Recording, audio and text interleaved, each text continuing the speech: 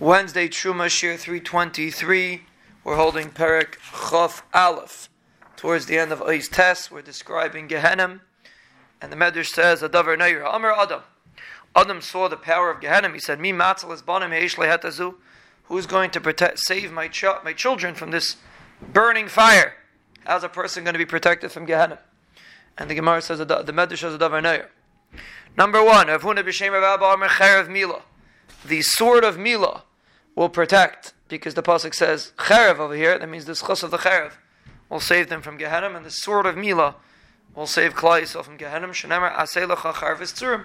The pasuk in Yeshua is describing the Mila that Klal Yisrael had, and the nusach was charves tzurim, swords. So Cherev Mila is called a sword. Rabbanan Amri Cherev Torah. Rabbanan say the sword of Torah. Shenemar v'cherev Pifiyas biyadam, referring to Torah. Torah is a sword. Why is Torah a sword? And a person learns Torah with a sharpkeit, with a passion, with a fire, so then Torah is a sword. So the sword of Torah and the sword of Mila will protect a person from Gehenim. Davar Neir Moed. So now that's what Adam Rishon was concerned about Gehenim. A person wants to be protected from Gehenim.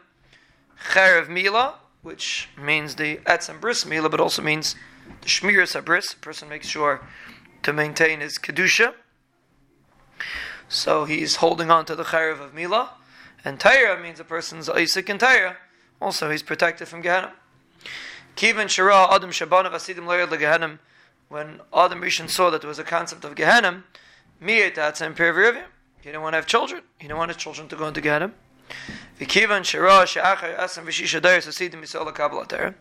Once he saw after 26 generations, Klal Yisrael is going to be Mekabel the Torah. So now we're going to have Torah to protect us. Nizkak lahamed teilados. Then he was masking to have children. Shnemar v'ha'adam yada es chava ishtay. And the Sfarim say, the Mefarshim explain, v'ha'adam yada es chava ishtay. The first letters equal 26. 26 generations. When Torah was given to Klal Yisrael, so that's the remez that Adam Yad es Chavishte. The reason why Adam was Yad es Chavishte was because he saw the Kabbalah Satire after 26 generations. So Mela was willing to have children. So this part of the Medrash is focusing more on the Torah aspect as opposed to the Mila aspect. But you see the concept that Torah protects a person from Gehenim, and therefore when Klal Yisrael was going to be Isaac in Torah, Adam Rishon was masking him to have more children. He wasn't concerned that his children are going to go into Gehenim because the Cherev of Torah will protect them from Gehenim.